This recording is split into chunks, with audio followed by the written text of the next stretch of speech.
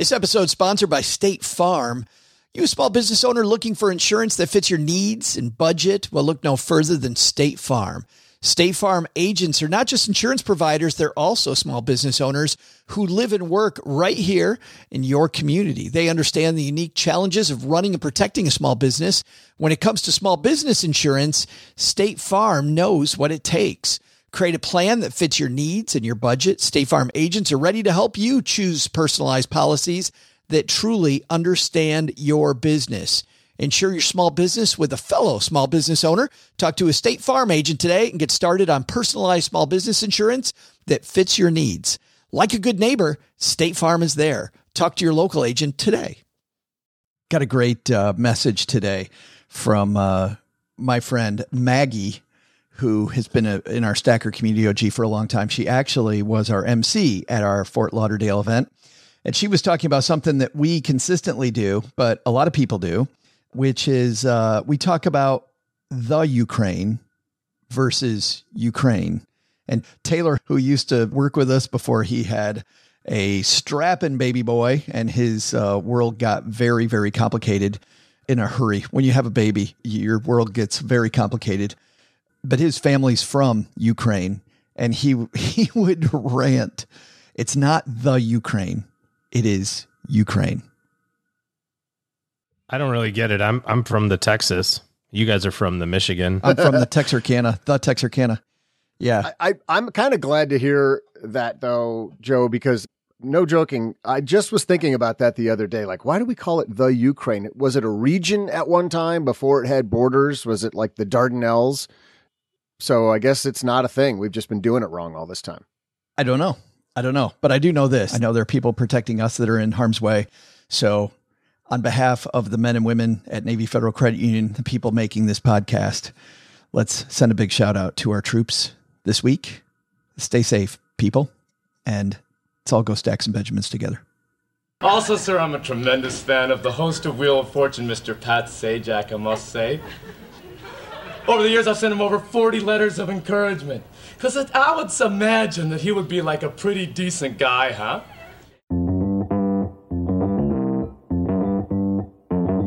Live from Joe's mom's basement, it's the Stacking Benjamin Show.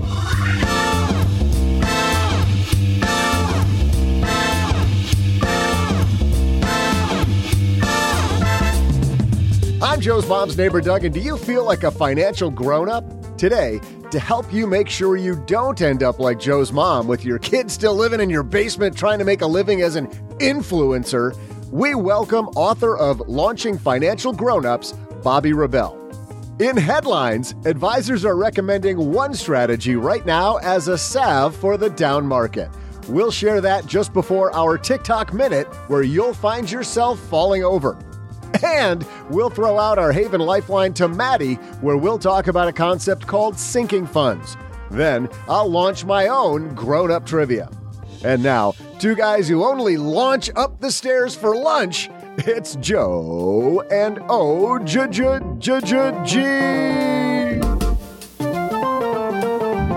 Hey there, Stackers, and happy Monday to you. I am Joe Saul-Sehy, High Average Joe Money on Twitter, and recording this from a hotel room in Americana. I'm collecting them all, I think, but holding down the fort next to Doug at the card table in the basement, Mr. OG here with me. And I have to hold down the card table when he plays dominoes. He is ruthless. It's horribly ruthless. Flips it over. It's a full contact action sport if you do it right. It's pretty crazy. And by the way, isn't it pronounced salve? Like, why do you put an L in a word and not use it? That's just wasteful. It's salve. Yeah, where in the English language do we have pointless letters in words? Nowhere except that word. Never happens. That is the one, salve. And by the way, for people wondering why I'm talking about salve, we had maybe a 20-minute discussion about how that word is pronounced. How to say that word. Yes. Most money nerds go on and on about Roth IRAs. We'll do that later. For now, it's about salve. It took me like 4 takes just to say that correctly. We still don't know if it's correct. We're still debating that. They'll be debating that forever. You know, they say, Doug, that some say tomato, some say tomato, but who the hell says tomato? Nobody says tomato. There's no. Well, my butler does. Oh, of course. Yes. Hey, we got a great show today. The Bobbi Rebell, who used to be my co-host on the Money with Friends podcast, which is on hiatus, joins us. She's got a fantastic new book about launching financial grown-ups. And if you have high school age kids, college age kids, adult children, and even, you know what, if you have little kids, if you consider yourself to be a little kid, there's going to be something for you in that interview. But don't worry if you're not kid-like, childlike, because we're going to talk Roth IRAs. We've got a hilarious TikTok minute and more. But first, this episode is sponsored by State Farm. You a small business owner looking for insurance that fits your needs and budget? Well, look no further than State Farm. State Farm agents are not just insurance providers, they're also small business owners who live and work right here in your community. They understand the unique challenges of running and protecting a small business.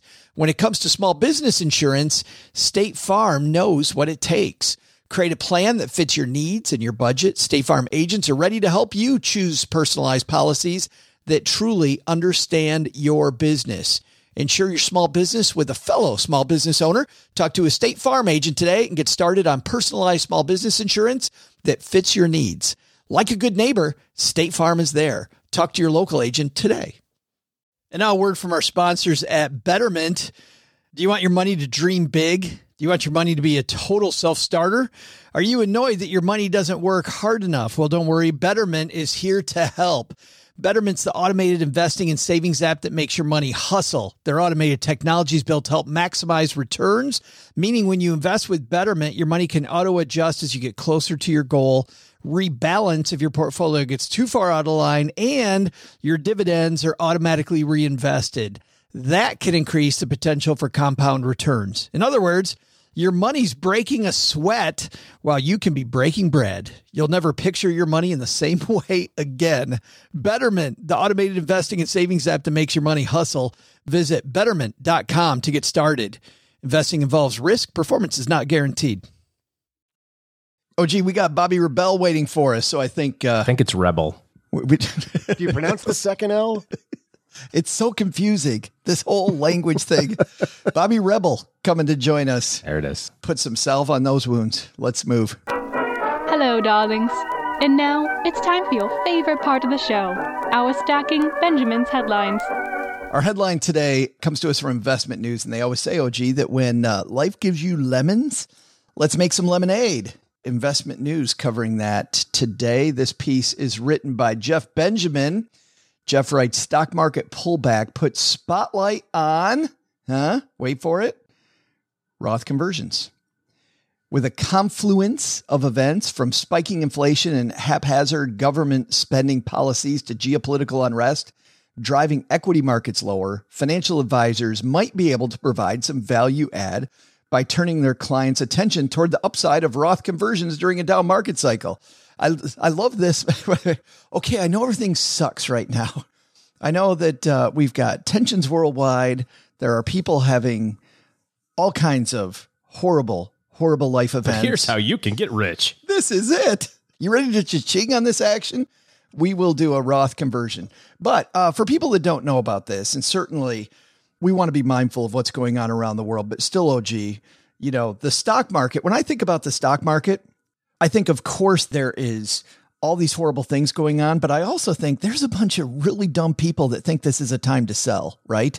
That this is a time to sell your stuff. And if they listened to the Stacking Benjamin show the last decade, they would know this is a time that you hold. So while I do not want to take advantage of things going on around the world, I do want to take advantage of the fact that there are people who had money in the wrong place and now decide it's time to sell their stuff. So let's bring that. Well, notwithstanding, obviously, war and the atrocities of that, it could be going down also because of inflation or because of, you know, any other number of things. 2 years ago this month, the stock market was down 35% because of the beginning part of COVID. Yeah. You know, so there's always going to be, you know, some reason why there's ups and downs in your portfolio.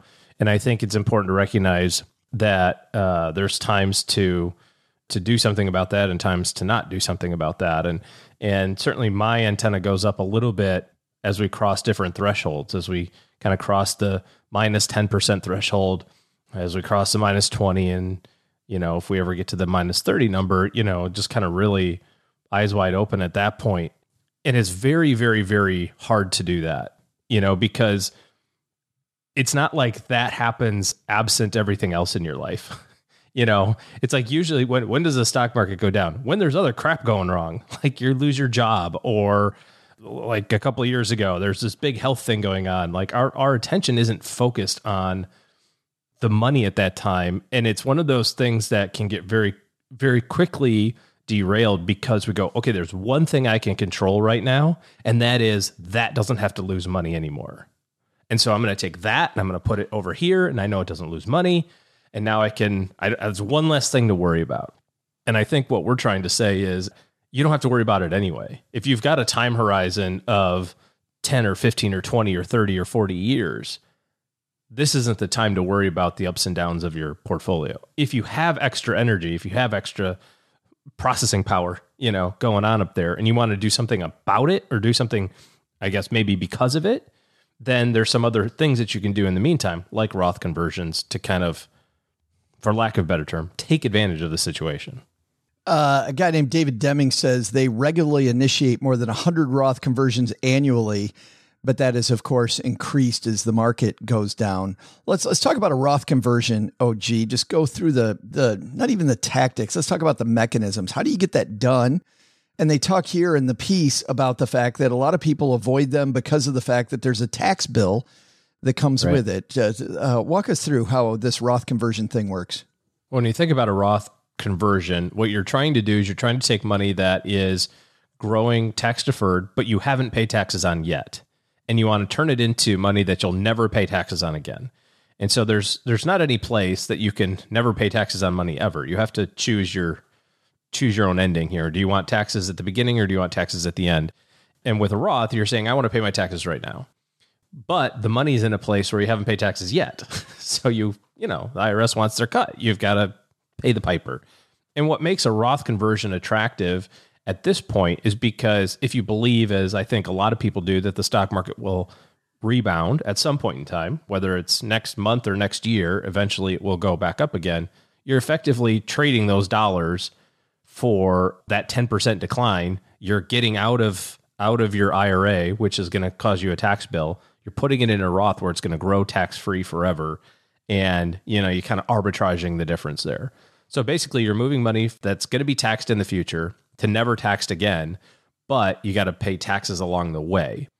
And I think there's a couple of things to note here. Number one, you can't undo it. You used to be able to undo those things. You'd say, well, I changed my mind.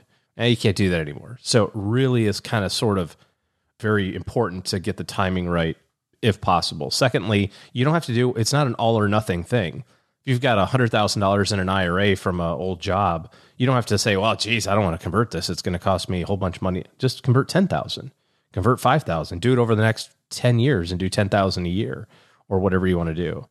It's not an all or nothing proposition. And I think the other thing that really makes it more attractive versus, kind of the two sides of it here is if you can pay the tax bill for money outside of your IRA, that makes it more attractive than if you have to dip into the IRA. So let's say that you have $40,000 and you're going to convert 40,000, but the tax person tells you it's going to be a $10,000 bill.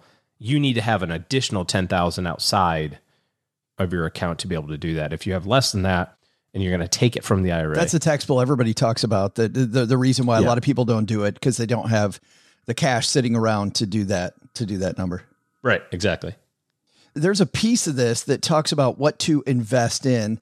And I think this is an important thing because people will do the Roth conversion and then they wonder what they should be invested in. It seems to me, OG, that what you were invested in before, that investment probably shouldn't change because the investment strategy shouldn't change. Is that right? Yeah, and you don't want to be out of the market for very long either, especially with the volatility. Some places will allow you to convert shares, so you can just say, I have 100 shares of ABC Growth Fund, just convert that. And then whenever they convert it, that's going to be the tax, the amount that's counted on your tax bill, which is probably a better option. 100%, you need to have the money invested in the same way, unless you have the opportunity to kind of reshuffle your portfolio a little bit. If you're thinking about being a little bit more strategic, then the money that is in your Roth might you might want to have that be your most aggressive stuff, because you're never going to pay taxes on it again. If you're thinking, this part of your portfolio is going to be super volatile, right? That's the stuff that you want to have in your Roth, if possible, because traditionally higher volatile stuff is going to have higher returns. So you're getting that extra little bang for your buck, so to speak, by having the more aggressive stuff in your Roth. And it's funny you say that in this piece, which, by the way, OG has not seen. Scott Bishop, Executive Director, Wealth Solutions at Avidian Wealth, said that he generally advises converted funds in the short term allocated to stocks or ETF that may recover faster given their outlook. So he'll take an exchange traded fund and he'll make it the most aggressive thing because of the fact that the market's down. And while the market's down, he's going to put it in a spot. Of course, with an ETF, it'll be a diversified position. So you're not counting on one company doing this, OG, but he's making it really aggressive. Market down. Let's turn up the heat a little bit, but you got to have that longer time frame, right? I mean, don't get into something aggressive if you don't have the long time frame. Another piece on this is, of course, a lot of people make mistakes when they do Roth IRAs. And I found this piece from Investopedia, which is 11 mistakes to avoid with your Roth IRA. We want to, of course, avoid these. Number one mistake, by the way, is not earning enough to contribute. I think if you're not earning enough money, the Roth IRA is your last concern. Let's see if we can. That was an obstacle. Yeah. Yes, if you earn less than $6,000 a year, you should probably work on the top line. You very well might have an income issue instead. And we've talked about ways to make more money, several ways. But number two, earning too much to contribute, of course, means, OG, that there's some people listening that might want to contribute to a Roth the straightforward way, but are going to have to do this Roth conversion instead. Yeah, and I think a lot of people get frustrated with that. It's like, well, first of all, you should be so lucky. Yeah, right. It's like, how cool is this that you make so much money that you can't contribute to this one thing? But secondly, could you not contribute potentially to a 401k that has a Roth option? I see a lot of people who are like, oh, I make too much money to contribute to my Roth, and yet they're only doing $10,000 into their 401k. It's like, well, do the $6,000 into your Roth inside of your workplace plan. So sometimes there's options there. If you're contributing in all of those places, then yeah, you can do a non-deductible contribution and then look at doing a conversion potentially. Number 3 on this list, don't forget that your non-working spouse, if you make enough money, you can contribute for your spouse. Mm-hmm. But there's some issues now with contributing too much, because I do believe you're going to have to navigate this one for me. That idea that you can take it back has changed, right? So you got to be pretty clear about how much money you're going to make now. Well, your contributions you can figure out, right? So if you end up getting a bonus at the end of the year that kicks you over, there's no problem in going back and doing the withdrawal. It's called a recharacterization. The problem is that you can't redo or undo, I should say, conversions. Those used to have some flexibility there, but not anymore. Yeah, recording early, not enough coffee. That's it. Number 5, withdrawing earnings too early. Of course, you have to understand that some of the money can come out, some of it can't. Roth IRA owner must be 59 and a half years old and have owned the account for at least 5 years. So if somebody contributes at 58 for the first time to a Roth IRA, their rule is not a 59 and a half rule. Yep. Which makes it even more important to just start that Roth as soon as you can, even $50. Yeah. Start it when you're 18 and then you've checked the box when you're 23 and you never have to think about it again. It's done. Next is breaking the rollover rules. We covered some of those. And then number 7, this is a big one, rolling the money over yourself. If you're going to move the money over, how many times have you met somebody that got this wrong, that took money as cash, didn't check the right boxes? Like, at least work with somebody at the firm where you're rolling money over to, because I don't know, the lingo here gets a little confusing. We'll link to all of these mistakes in our show notes and also in the 201, our newsletter, where we do deeper dives in all these topics. In fact, if you miss an episode from time to time, while we will have trouble forgiving that, because you shouldn't miss any, you don't need to listen to an episode to get the 201. We dive deep into all the topics we talk about on any given day. And you can unsubscribe if you found out it's not for you. StackyBenjamins.com/201. But we're very, very proud of it and the work Brooke Miller does on that publication. Time for our TikTok Minute, OG. This is the part of the show where we shine the spotlight on a TikTok creator who is either doing something marvelous or doing something eye roll marvelous. Maybe not so much. Which one we got today? Definitely doing a good job. You ever do those team building exercises at work where the boss decides to get everybody on the same page and we're going to help each other out? These are always Doug's favorite things when we do these in the basement. And we all get successories at the end. Yes. With the cat. It's like, hang on. You can do this. I just like the part where OG trust falls back into me. Well, this is a trust fall at a workplace. This gentleman gets up to do his trust fall. And, well, just so you know, because we're, of course, audio only, he closes his eyes at the beginning to get ready for the trust fall. Here, close your eyes. All right. And then everybody fill in. And we're going to ask you to fall, and then they will catch you. So you have to trust us. So I'm going to count to 3. Just relax and fall. Okay? 1, 2, 3. No! And he falls forward, and everybody's lined up behind him. Bad day for the trust fall. That's something that I shouldn't have played that with Doug here. We should have totally done the trust fall and lined up on the opposite side. You think I would have fallen for that? Oh, seriously, nope, that's the wrong one. There we go. That laughter goes on forever. Do we see the guy actually hit the ground with his schnoz first, or does he go out of view and there's probably a big, huge airbag down there? Oh, yeah. He goes out of view. You see him go halfway while the guy's yelling at him. Yeah. Yeah, so, okay. That's a setup. Oh, skeptic. You're a skeptic of the TikTok? Highly skeptic. What? You think TikToks might be fake? What are you talking about? Yeah. I can't believe somebody would put something on there just to get views. By the way, if you've got a great TikTok for us, send them to me, joe@stackingbenjamins.com, and we'll share your TikTok. All right, coming up next, Bobbi Rebell not only is my former co-host at Money with Friends, she's somebody who writes about financial grown-ups, about being a financial grown-up yourself with your money. Her first book, Financial Grown-Up, was a bestseller where she dove into the habits of successful people. And her podcast, Financial Grown-Up, also talks about how to be successful with your money and just with your life. She's a mom of 3, and in her new book, Launching Financial Grown-Ups, she dives into how to be a successful person, helping your kids navigate the world of finance. Because as you guys know, Doug and OG, you guys are parents too. The financial world, not easy. And part of being a parent is teaching your kids how to navigate that world. And as I'm finding out, as I do these Million Stories videos in every city that I go to, I interview a person in each city for a series we're calling A Million More Stories on our Instagram channel and Stacking Benjamins. You know what I'm finding? Very few families talk about money. Their parents talk about money. So how do you do that? We're about to find out with Bobbi. But first, Doug, you got a little trivia for us and maybe a little something. What's going on? No, I got something.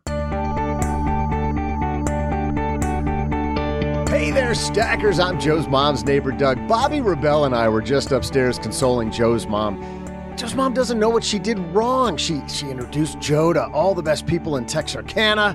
He had every privilege available on the basic TV channels, and he was taught how to bounce a check in the 5th grade. How could he still be here in the basement?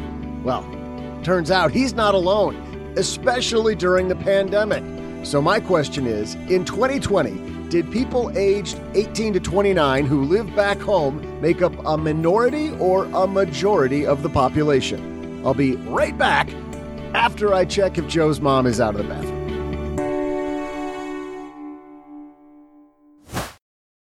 Well, if you're new to Stacking Benjamins, you may not know that I've tried out a lot of personal finance apps. I like to be a guinea pig and try out all these things. So I know what I'm talking about when it comes to what's helpful and what isn't helpful. And the app that I've used the longest has been Monarch Money. And it's because Cheryl and I, my spouse, were able to collaborate together. We can work on our goals together, and our budget and our goals are right next to each other on the app. It is clearly the next generation of personal finance apps. So what is it? Monarch is the top-rated all-in-one personal finance app. It gives you a comprehensive view of all your accounts, investments, transactions, and more. You create custom budgets, track progress toward financial goals, and collaborate with your partner. And now, because you're a stacker, you'll get an extended 30-day free trial when you go to monarchmoney.com/Benjamins. I love the fact that we get to collaborate. I love the fact that it's customizable. And I also love that it's this ad-free privacy you can trust. They never sell your data to third parties or show you ads. After trying out Monarch myself, I totally get why it's the top-rated personal finance app. And right now, because you're a stacker, you're going to get an extended 30-day free trial to try it out like I try out many different apps. And this one was sticky for me because, well, you'll see when you try out the 30-day free trial. Go to monarchmoney.com/Benjamins. That's monarchmoney.com/Benjamins for your extended 30-day free trial. Hey, Stackers, it's Military Appreciation Month. You know what that means. We are recognizing all of our stackers in the audience. My good friend Nords, Doug Nordman, who some of you may know, he is a writer in personal finance. He's a guy I'd like to do a shout out to. He is such a giving member of the FIRE community, the Financial Independence Retire Early community. Nords will do anything for you. It's just, I think some of that comes from his time on a submarine, like my nephew Colin, who's on a submarine right now, and all the work that he did there. Just a super giving member of the community. And you know what? Navy Federal Credit Union wants to celebrate their members who go above and beyond, not this month, but every month. Navy Federal offers members only exclusive rates, discounts, and tools to empower their members and help them reach their goals. Here's one of their offers in honor of Military Appreciation Month. Join and get $50 when you open a credit card. Of course, you want to have your whole debt strategy planned out, don't you? Don't just go open a credit card willy-nilly, as Mom says. Here's a disclaimer. You got to join and open your membership savings account between May 1st and May 31st. So get on it, stackers. Annual percentage yield is 0.25% for membership savings account, $5 minimum balance to open. Maintain your membership savings account to obtain the bonus. Visit NavyFederal.org for full terms and conditions. That's just one of the things. They offer 24/7 help for their U.S.-based service members. They have resources all over the place. Head to NavyFederal.org for full terms, conditions, and other offers. Navy Federal is insured by NCUA, Equal Housing Lender.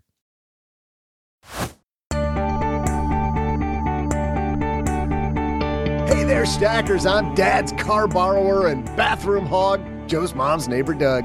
In January of 2020, aka the end of the before times, the number of young people who lived at home was at 46%, according to Pew Research.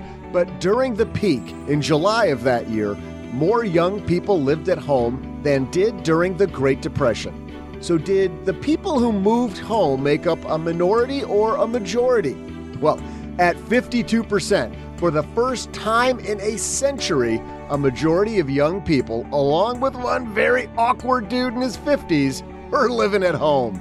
And now, to help young people launch back into the world as financial grown-ups, Bobbi Rebell. It's Old Friend Day here in the basement because Bobbi Rebell is back. Where have you been? I've missed you. I've been writing a book, just like you were writing a book, right? Isn't that weird that we were writing books at the same time? We were. Well, at one point they were going to come out. Maybe it was the same day, but it was definitely, they were both supposed to come out last October. We both failed at that. I failed more than you, but they're both now. Well, yours is out. Mine wasn't me. Imminently. Mine was my publisher. We had the book way done, but my publisher. Yeah, mine was my publisher too. Wink, wink. Yeah. Well, let's start this story where you start. You begin by talking about one of the happiest days of your life, and it wasn't the day you got married. Tell me about this day. Oh, it was epic, Joe, because my 24, she was 24 at the time. She's now 25. My stepdaughter, Ashley, who plays a big role in the book, she was signing paperwork and buying her very first home, something that she had worked at since she was 13 years old. And to accomplish that at 24 as a parent who had raised her and gone through many ups and downs with her, I was just so proud of her. And I was also really happy for our family because especially when you have multiple kids, as the oldest kid, she was really setting an example for the rest of the kids that it's not unachievable to be a homeowner at a young age. It's just you really just have to focus and make a decision and make choices that you stick to. And it's been really interesting the almost year since that day happened. It was May of 2021. seeing the way that she interacts with her friends and her peer group, who are all very jealous of her, but also, I don't know that they really understand the choices and sacrifices that she made over many years to achieve that goal for her. And I just think as a parent, you really get so much satisfaction when your kids achieve something with your encouragement and support, but something that's important to them and that they really did on their own. What were some of those sacrifices she made? She put her money in savings, not investing in the last few years. And that was really tricky. One of the things that I talk about in the book is pushing them. Ashley has a brother, Bradley, and I pushed them both to open up Roth IRAs because they both had income. And so one of those sacrifices also is, by the way, paying attention for her to have income producing jobs throughout her teenage and early 20s. But she had to make a tough choice not to invest a lot of that money and to watch her brother, who has invested in a lot of technology stocks and has done very well with his income that he's made and gifts from relatives over the years and so on. And she just kind of had her money in that savings account because she knew she would need it in a short amount of time. And so having those discussions when people are in your ear saying, oh, but you should, buy Tesla, do this and that. Yeah. And she really stuck to her guns. And she also, had to make tough choices about how she would vacation with her friends and doing a lot of research on how they're going to fly and where they're going to stay, and really taking the lead and showing her friends ways to spend less money, but still get that trip.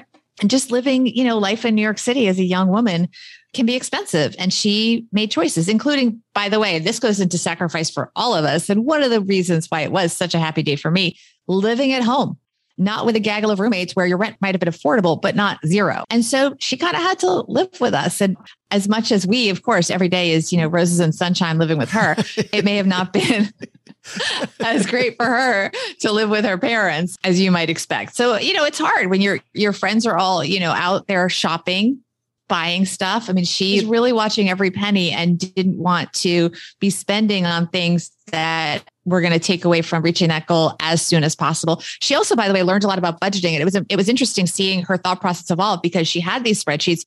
First of all, she worked backwards from the amount she needed for the down payment.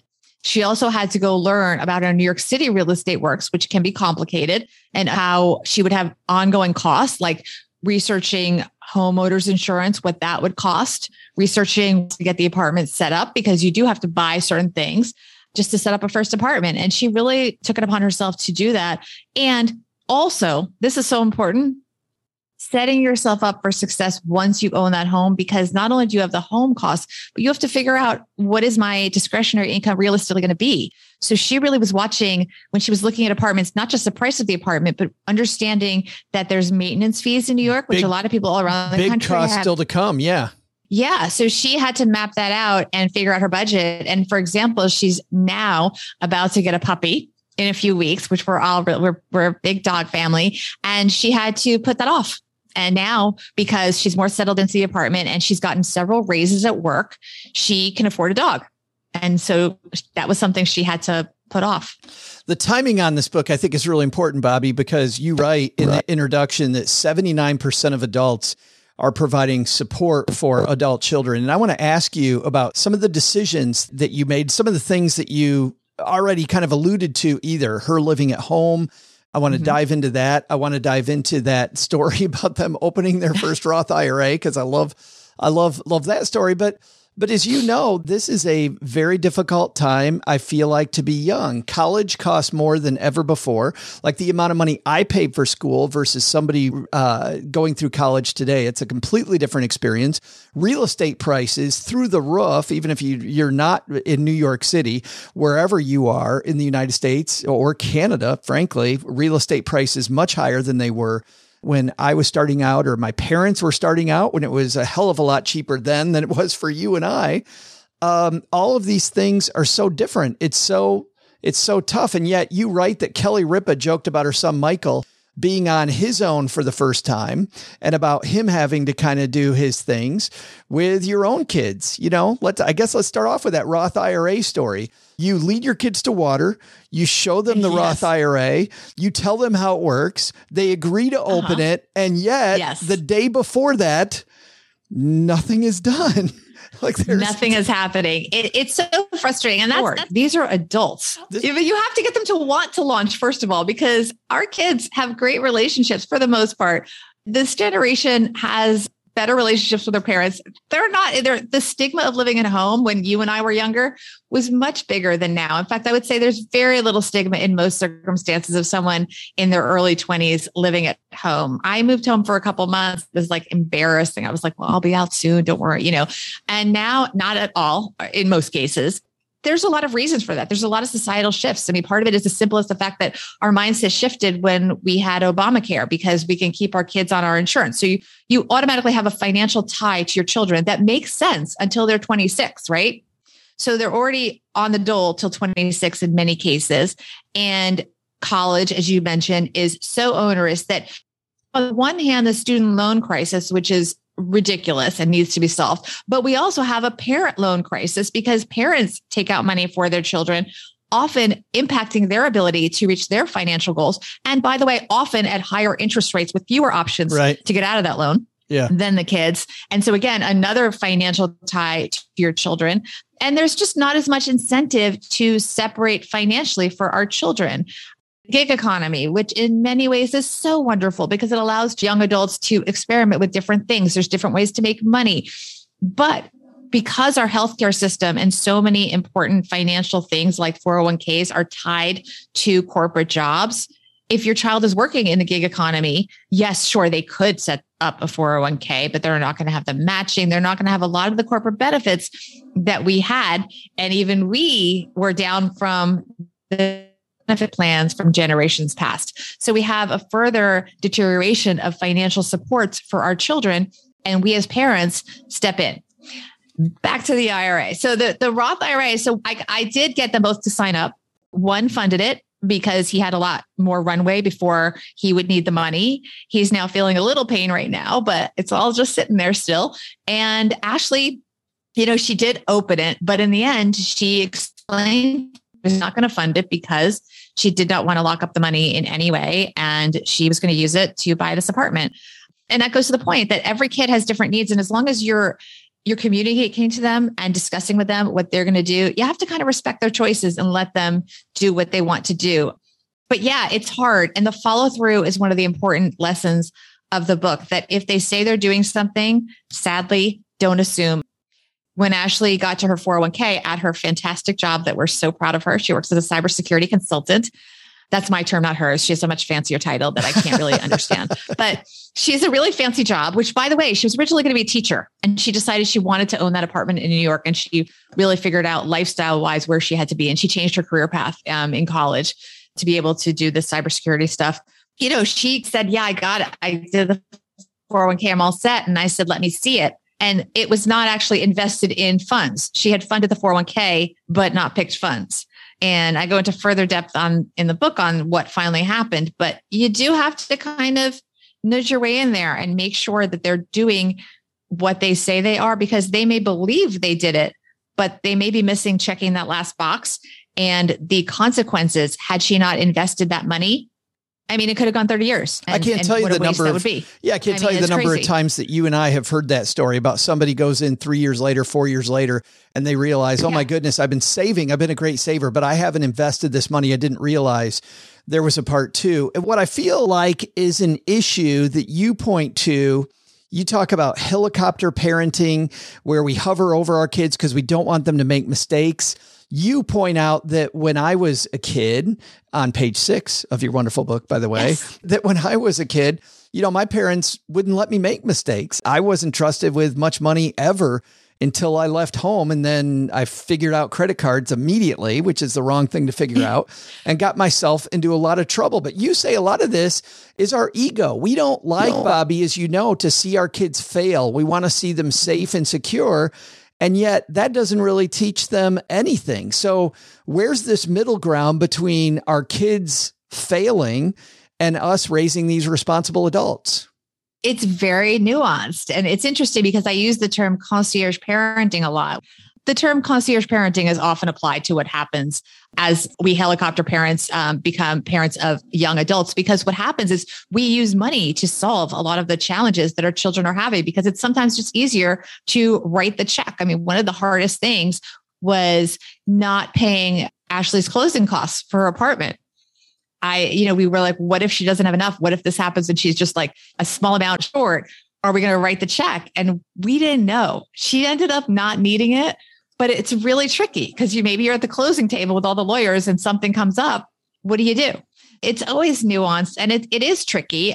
What I like to say is try to focus on your kids' wants, not needs. In other words, go out for a spa day, pay for dinner when you're out, but don't pay their rent. If your kid needs a little boost with the down payment for their first home and you can help them, that's fine, but make sure that it's not stretching them to a home that they won't be able to afford down the road. And then you're helping them with mortgage payments. In other words, make sure the mortgage payments are a size that's going to be totally doable. So you're not in the continuous financial support cycle. But I also think it's really important to understand, as you talked about, things are really hard for our kids and there is nothing wrong with giving them your support. And some of that can be financial if it doesn't disrupt your own financial goals and you can help them across the finish line with something that they've thought out that's important to them and it's going to help them be more financially secure in the future. You talk about being a stakeholder in your kid's success. And I love that term stakeholder, like you're on the, I don't know, you own stock in your kid's future, or you are on their board of directors, where it's much less about being their friend. It's much more about, hey, my job is to see this company succeed. If I own stock in Apple, I own stock in my kid. I want them to succeed. And if they're messing up, I'm going to tell them. Like, I feel like that word stakeholders really gives you a whole better frame, the way a lot of parents frame their relationship. Yeah. That came to me from the fact that my youngest, who's now 14, he was diagnosed with ADHD early in life. And, he had a lot of people around him, but people come and go, just like your kids go to school and it comes and goes, and they might take a personal finance course. The professor will teach them. And that's all great. If our education system gets better at teaching kids about personal finance, this is all good. It's not an instead. But parents need to realize that at the end of the day, they are the stakeholders. They are the ones that have a continuous interest in their children's success. And the education system can help, but we cannot be dependent on them because they are, at the end of the day, temporary. They don't have a stake in your child succeeding the way that you do. And that also, it's part just, we love our children, but there's still some really practical things. If your kid is not succeeding, what's that expression? You're only as happy as your unhappiest kid. So, you want your kids to be happy, but also financially, you don't want to be supporting them for their whole life based on a need, because that's going to impact your financial goals. And also another thing that I talk about is that we can't always talk about a scarcity mindset and people that are in financial distress.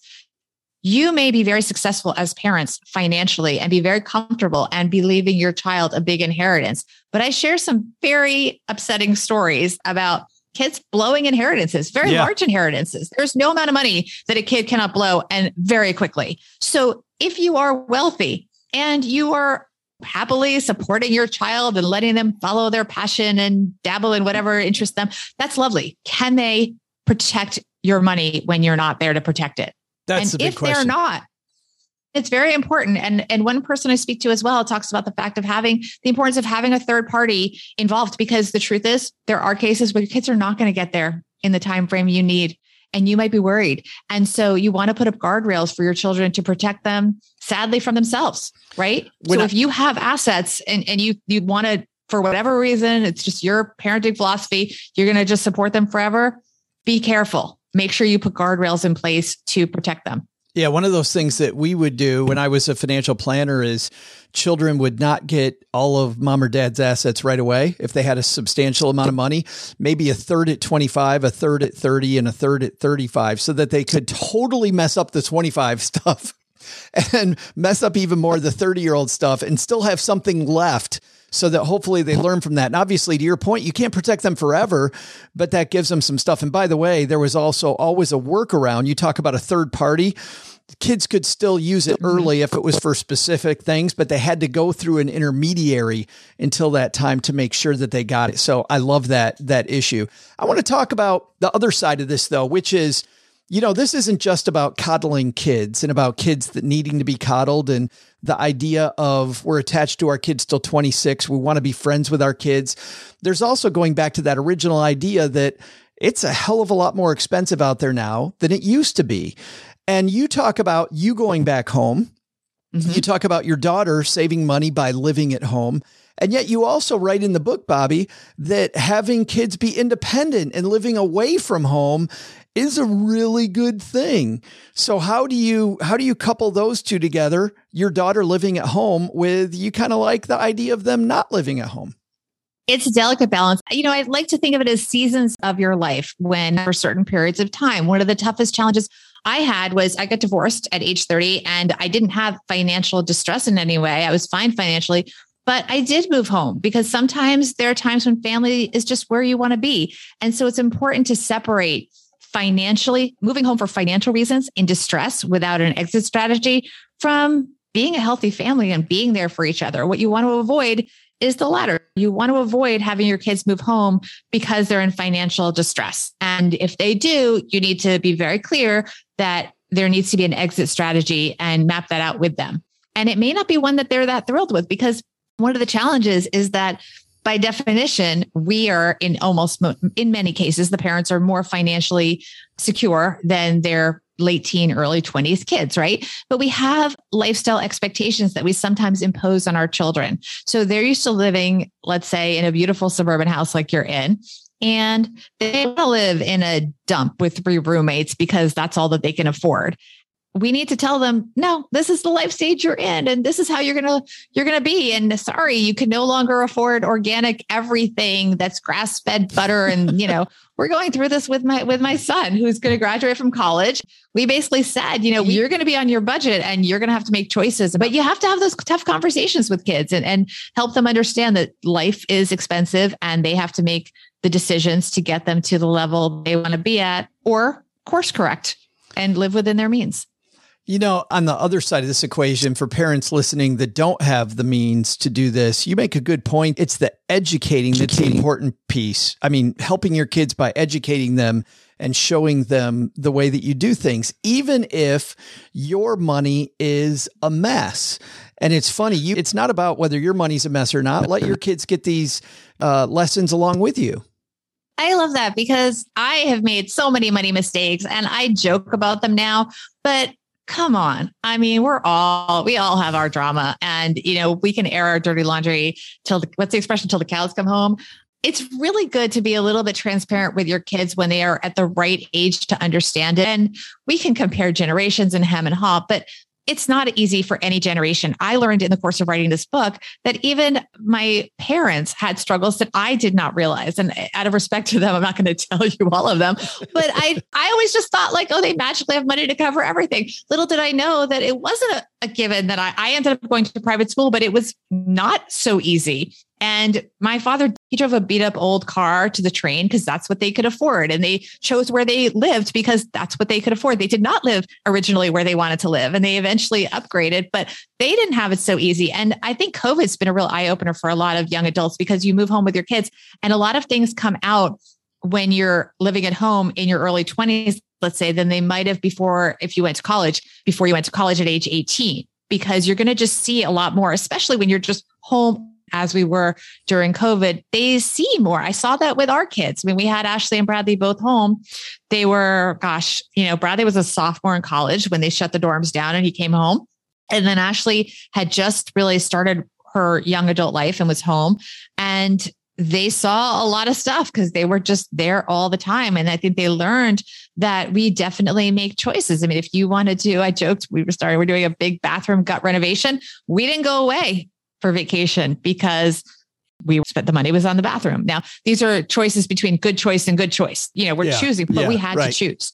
And I think it's important that whatever level you're at, we're very financially secure at this point, but we're still making choices between things. I would have loved to go on an elaborate family trip to the Galapagos Islands, but we are doing a bathroom instead.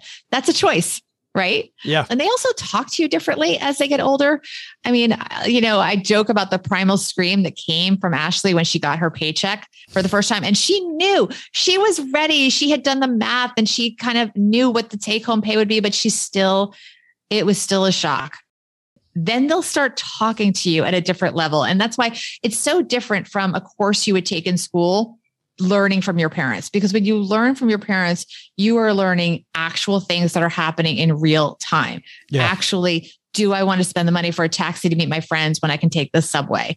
Do I want to suggest we meet for drinks instead of dinner and save money? Because people are very easily persuaded when you choose. I always joke, choose the restaurant because then you control the budget, things like that. And seeing those things come out through our children is kind of awesome. It's pretty exciting. That changing relationship. Yeah, it is cool. And I joke, I now get these texts from Ashley from her. She sends me like a text screen grab of conversations she's having with her friends that, first of all, ask her for advice because she's now the guru. She wrote the epilogue to the book, everyone. So that's like the highlight of the book. And also just about their frustration at the choices they made the last 2 years while she was home, and COVID in a way made it easier because there was less to go to, but she was home banking every penny, which, by the way, another pro tip though, monitor the kids' bank accounts when they're at home. That's part of the deal. I see everything that goes into her checking account where she was just saving in a savings account, I should say. But I was watching the number go up. And when she bought something big, I would discuss it with her. That's part of the deal. If they live at home rent free as adults, you're allowed to talk about their money. It's not private. It's a family thing. Well, yeah, I feel like I was cheering her on. There's still some teachable moments there. I mean, there's definitely some teachable moments. There's a couple more things I want to draw attention to, but for a lot of parents, Bobbi, parents with kids that are old enough to be ready to launch, the kids are living in a plastic world. Everything's plastic. You know, you mentioned that your son can go on the Xbox and that doesn't take pennies. Mm-hmm. Yep. That is completely plastic. And money is this whole digital thing. You recommended for your kids an app. And I know this particular app that you use with your kids had a Super Bowl commercial this year. So apparently it's doing very well. I believe it's the Greenlight app. Yeah, we use Greenlight. But there's other ones. There's FamZoo. There's these apps for kids that teach kids about money. I'm guessing you like these apps a lot then. You have to meet kids where they are, and that's where they are. The truth is that the apps, not only they're so good because they've gotten to a point where they're not just doing a transaction, they're also teaching your kids. So there's a lot of educational resources that are associated with Greenlight and with many of these other apps, which there's a lot of great ones out there. And a lot of traditional banks like Chase now is getting into that market. The other thing that I like about the app that I use, but also other apps and electronic transactions, is that you see everything they do. So my son went to Krispy Kreme. I know it, and he can come home and we're going to discuss it. I'm glad you can't look at mine. And we did. No, Joe, but Dunkin' seriously, Donuts. no. Yeah. I mean, whatever. Like it's just really good as a communication tool. I think it's really important to also create a framework where you are never spying on them, to say, this is our way to discuss how you're spending your money. And that is something we started on. And he was 12 years old when he started with it. He's used to it and he knows C, and it's not in any way. It's just the way it is, that if he wants to have allowance spending money, we discuss where he's spending his money. And that has to be normalized, that we can see what's going on. And I think also as adults, I love the fact that I can see every transaction that I have, because you can press with one little button. Most company, wherever you bank, will just map out where your money's going. So if that works for you, I know some people still like envelopes and writing things down. And if that works, that's fine. But I really like the convenience of being able to see very quickly where our money's going. And we have a joint family credit card for the older kids. And although Ashley doesn't use it anymore, she's off the dole, but Bradley uses it, and we can see where the spending is going. And I think that's a really useful tool as well. Also, by the way, I should say, by having your young kids on your credit card, you help them establish their own credit score, which was something that we had to start doing in advance, knowing that she wanted to buy that apartment. But this is also a key thing too. I mean, I want everybody to hear this clearly. You're coupling it with parenting, right? Don't just put your kid on your credit card. It's got to be these teachable moments meets these situations. Because if you don't do that, your kid's going to run into trouble because you decided not to parent and instead gave them credit. And guess what? Then you're in trouble too if you don't combine the two together. And you have to have a lot of trust in them. So yes, so we put our kids on the family credit card, which also had a lot of benefits that they specifically used. It's very important, first of all, to have a limit to what they can spend. So you can have a limit of $200 a month and just say that would be a big allowance. I mean, but it could be 50. You could say $200 a month. Yeah, it could be 50. It could be less. It could be whatever number you want. Yeah, exactly. It could be much lower. And also it gave them a resource should they ever get in trouble, because you do want to give kids the freedom to be traveling on their own when they reach an appropriate age. And they do have to have a credit card that's working in the world that we live in. The book is called Launching Financial Grownups. It's available everywhere this week, Bobbi, I'm assuming, right? Everywhere. Thank you, Joe. Well, thanks for hanging out with us and talking about launching kids, because it's such a difficult time, and talking to them like they're adults. And I think, there's so many lessons, but remembering that your kids do better when you do well. I think is a huge lesson that so many people need to learn, among many, many others. But thanks for hanging out again in the basements like old times. I know. It's so great to be here. And thank you so much for having me. Hey, this is John in Seattle. And when I'm not telling terrible dad jokes to anyone who will listen, I'm stacking Benjamins. Big thanks to Bobbi. Love getting to hang out with her again, OG, for just a few minutes. But this is an important issue, just how you talk to your kids about money and being okay with them making some mistakes early. My big issue, and my parents were wonderful, and I got a lot of great things. I was very, very lucky to grow up the way that I did. But I'll say this, we didn't talk at all about money, and it was mostly because my parents didn't want me to make mistakes with money. And whenever I was going to make a $10 mistake, they made sure I didn't by stopping me before I made it. Totally agree with Bobbi that maybe giving them a little bit of that trust fall action with their money might do them a little bit of good. I think that's the whole, and that the whole gist of being a parent is you're trying to let them fail at the small stuff so they don't fail at the big stuff. But it's hard because, as you know, from working with people, we all feel like we're not perfect with our money. So why would I, coach a kid who we want to be better with money maybe than we are? I think we still have to coach. I think we still have to be okay with maybe sharing some of our mistakes so that kids don't make the same mistakes we did. Isn't that what Stacking Benjamins is? Like, here's all the stuff we did wrong. A lot of times. Try not to do this. Are you calling our listeners children, OG? They are our kids. They're our virtual kids. Yes. In the metaverse. Yes. In Web 3.0. We love you all the same. That's not true. You don't love all your kids the same. No. No. Are we getting real you now? love all your kids the same. You don't like them all the same. There's a huge difference. Yeah. And it's okay. You tolerate them all differently? Yes. Tolerate them differently, but love them equally. Absolutely. Hey, let's throw out the Haven Lifeline and tackle some of life's most important questions. Most important question is which kid? Our friends at Haven Life Insurance Agency, Doug, they put what you value first. Oh, I'll tell you right now what's on my mind and what I'm valuing is finally getting a TikTok filter that makes me look as handsome as Pat Sajak. When are they going to come out with that one? It's amazing the man crush you have on the Pat. God, he's witty, he's charming, and that hair. Oh my God, the hair. You could just run your fingers through that all day long. My favorite thing about Pat Sajak is the number of times in the past 12 months he's come unglued at people on the show. Like, really? You're guessing an E? Are you kidding me? There's no E in this damn word. He's reached that age where he just DGAF, right? Isn't that just does not give a... Yeah. Does not give a care. It. No cares. A care. I love it. No cares given. And his Twitter account is hilarious too. So is the it man really? is, oh my God. Yeah. He's hilarious. Yeah. He's worth making a filter for. I would download that fast. I have not seen that one, but I just, at first I'm like, wow, Sajak's losing it. Now I think it's a thing. Now I think everybody's like, hey, we got to get listenership up. Let's have Pat. Let's just bring somebody on this show that cannot spell. Remember when all the politicians decided that it would be cool to swear?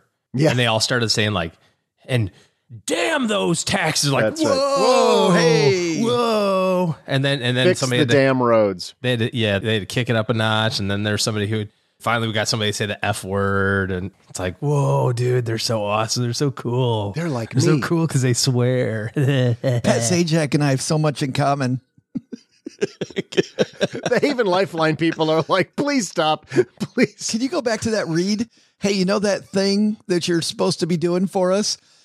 It's actually your loved ones and your time. But if you can sit around with mom watching Pat Sajak lose it on somebody, like what better use of time is that?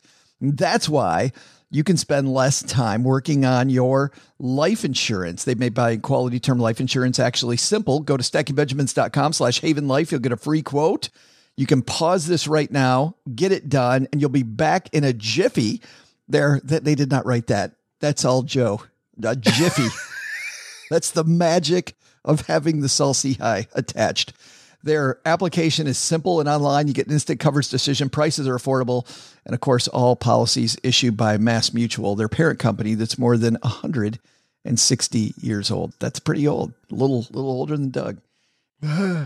Today, we're going to throw out the lifeline to our friend Maddie. Say hi, Maddie. Hey, Joe and OG, Maddie from Tennessee here. I had a question about sinking funds. I'm looking to start about 4 different cash sinking funds. The first one being $735, the second being $1,800, the third being $7,000, and the fourth one being cash to go towards a house maybe in the next 5 to 7 years. I just wondered what you guys thought about what was the best way to go about that. Should I do lowest to highest money-wise, or should I take my paycheck and whatever's left after all my bills, split it up evenly percentage-wise between all of the 4 different sinking funds? Just wanted to know what you guys thought, even though I don't think I'm going to learn anything. Thank you. Well, thank you, Maddie, for that question. We should probably tell people what a sinking fund actually is all about, OG, because there's a bunch of people wondering, why do you have these 4 different buckets of money? What's Maddie maybe trying to accomplish here? I guess he's thinking, I've got these expenses in the relatively near term, almost like the YNAB stuff, maybe. Like, I'm going to put money away for my house insurance. I know it's due in December. I know it's $4,000, so I'm going to put $350 a month into this account, knowing that I'm going to wipe it out. One of my favorite uses for this, to give people an idea, is where you make monthly payments on a car before you buy it. Have a monthly payment to yourself. Got it. Yeah. Into a fund, so that when you're ready to buy the car 5 years from now, you've been making payments, but they're not going out. They're staying in your pocket. Great use for me of a sinking fund. But let's dive in. He's got these 4 things. How does he prioritize them?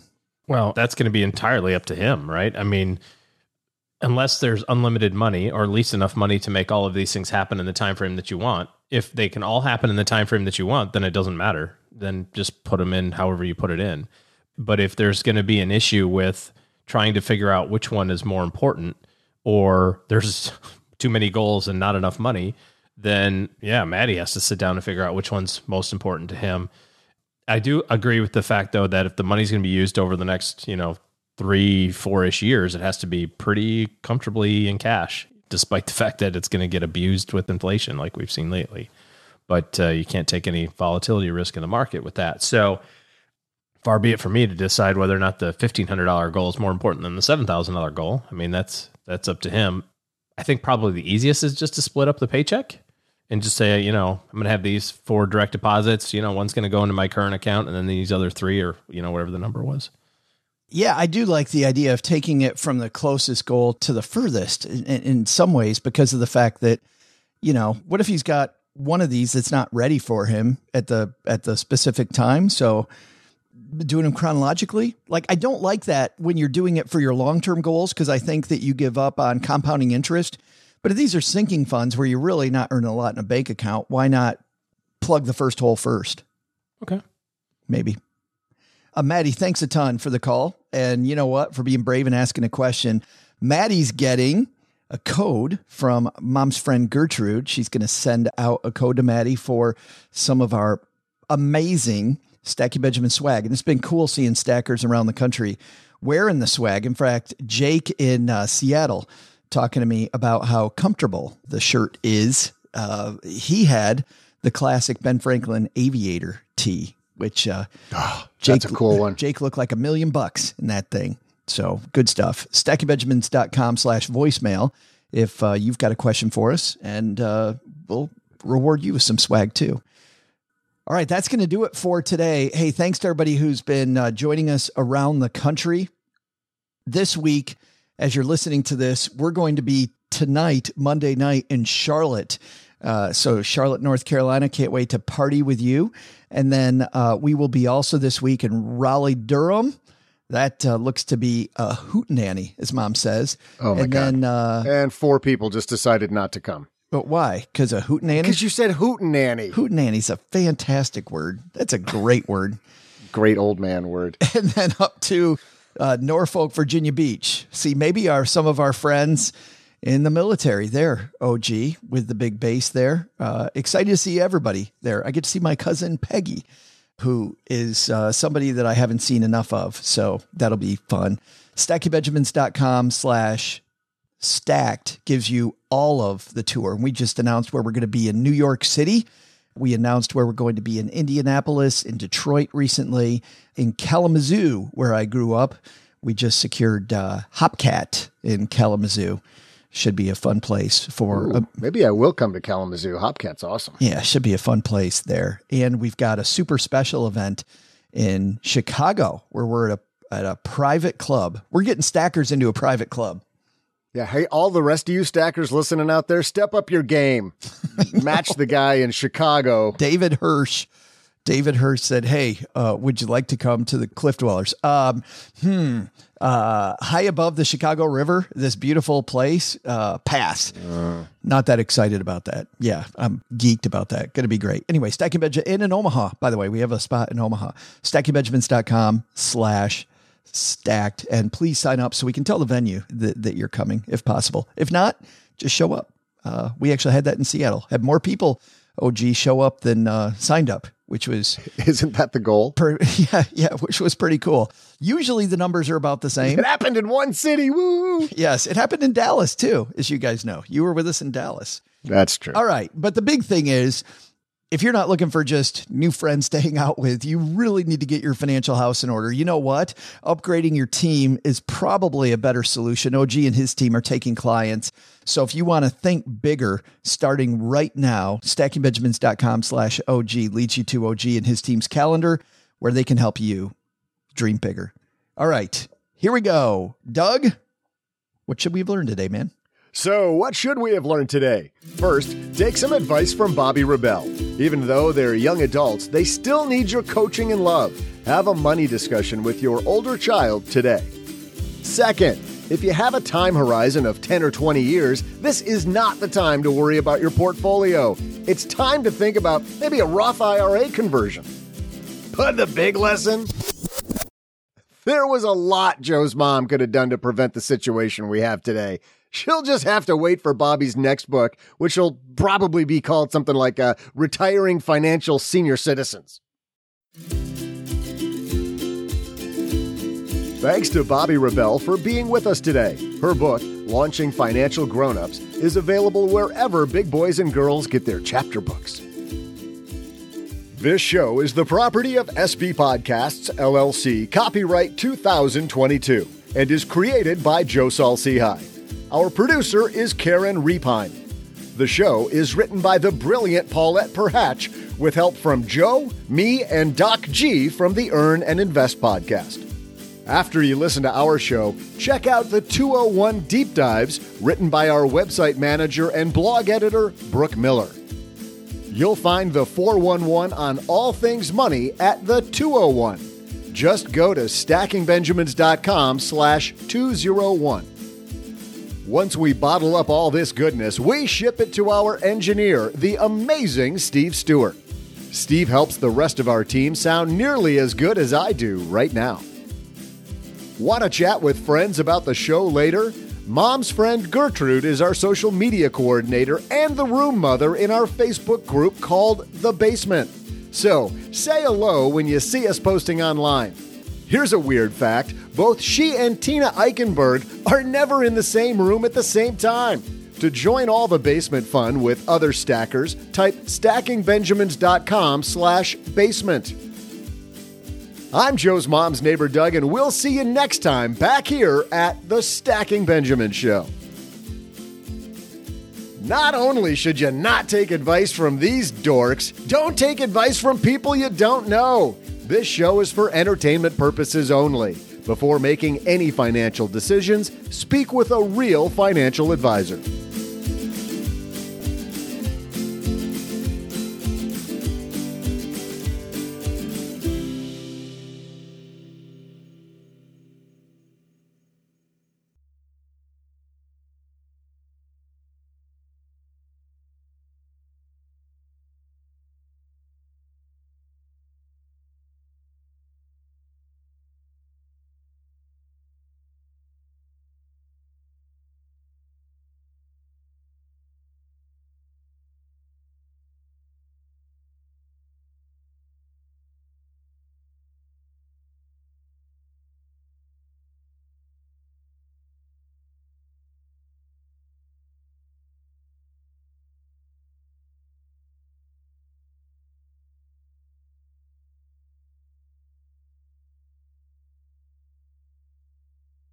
Welcome to the after show. Because of my little tour, we're in different places and we're watching Doug come to the microphone and he just spilled his coffee all over the place, OG. And hilarity ensues. Yeah, it wasn't just I spilled my coffee. I mean, this was a major catastrophe of epic Hollywood proportions because the entire mug fell off the card table, shattered into 48 pieces. I lost an amazing cup of coffee, which at my age, when you enjoy the simple things in life, a good freaking cup of coffee is the height of your day. And I lost my favorite trout mug, which is almost irreplaceable. But while you guys were talking, I did find one and bought it already. But I mean, it was a big, momentous deal. He's going to be without the mug for 3 days until the Amazon truck shows up. No, he probably did it same day delivery. No. Got those new drones they're working on. Well, I should have if that was available. Let's listen in to OG and I listening to you. Oh, great. Trying to clean up the coffee mess. Which mug was it? Because you said it was your favorite. It's my favorite mug. I'm pissed about it. It was huge, and it was basically a brook trout. It had all the markings and coloration of a brook trout. Hey, irreplaceable then. It actually is. I think I searched for a long time to find that, and it was hard. I lost a great cup of coffee and a good mug. This is going to be hard for me to get over. I'm going to go shopping right now to see if I seriously, I got like one of the last two of those things. Oh, should I be looking at the script now? Yeah. Yep. Because I had pretty pressing things to attend to, but I found the mug. So okay, good. Yeah. That is the best news. I know. Yeah. Okay. And salve. Oh, so I pronounce this word salve, S-A-L-V-E. Yes. I put the L. Joe, you say it like I do, and Joe, you say salve. I say just a very light L. Yeah. I think the correct pronunciation is without the V. Without the V? Or with just the call L, it Sal. Just call it Sal. Without the L. Without the L. Chill. Without the S. It's a sale. Just do it without the S. Alv. We should do that. I think it's pronounced Alv. All right, boys. Doug, you ready? Well, do we need to clap? Yes. The clapper. Ready? 3 and a 3 and a 2 and a 1 and a... Your polka beat threw me off. Well, Stackers, the show is over, but the party is just beginning here. You know why? Because it's Military Appreciation Month, and we are giving out shout-outs to all of our friends who have served in the military. And let's point the finger right here at our good friend OG, who spent time in the military. And, of course, we know what a giver he is, even when he pretends like he's being Mr. Surly. Navy Federal offers member-only exclusive rates, discounts, and tools to empower their members to help them reach their goals. Visit NavyFederal.org/celebrate, and you'll see all their Military Appreciation Month offers and other Navy Federal offers. They've got all kinds of resources on their site, like best cities after service to help veterans transition to civilian life and best careers for military spouses to support military families. So much going on. Just head over to NavyFederal.org/celebrate and take a look at all the Military Appreciation Month offers and their usual offers. Navy Federal, our members are the mission. Navy Federal is insured by NCUA, Equal Housing Lender.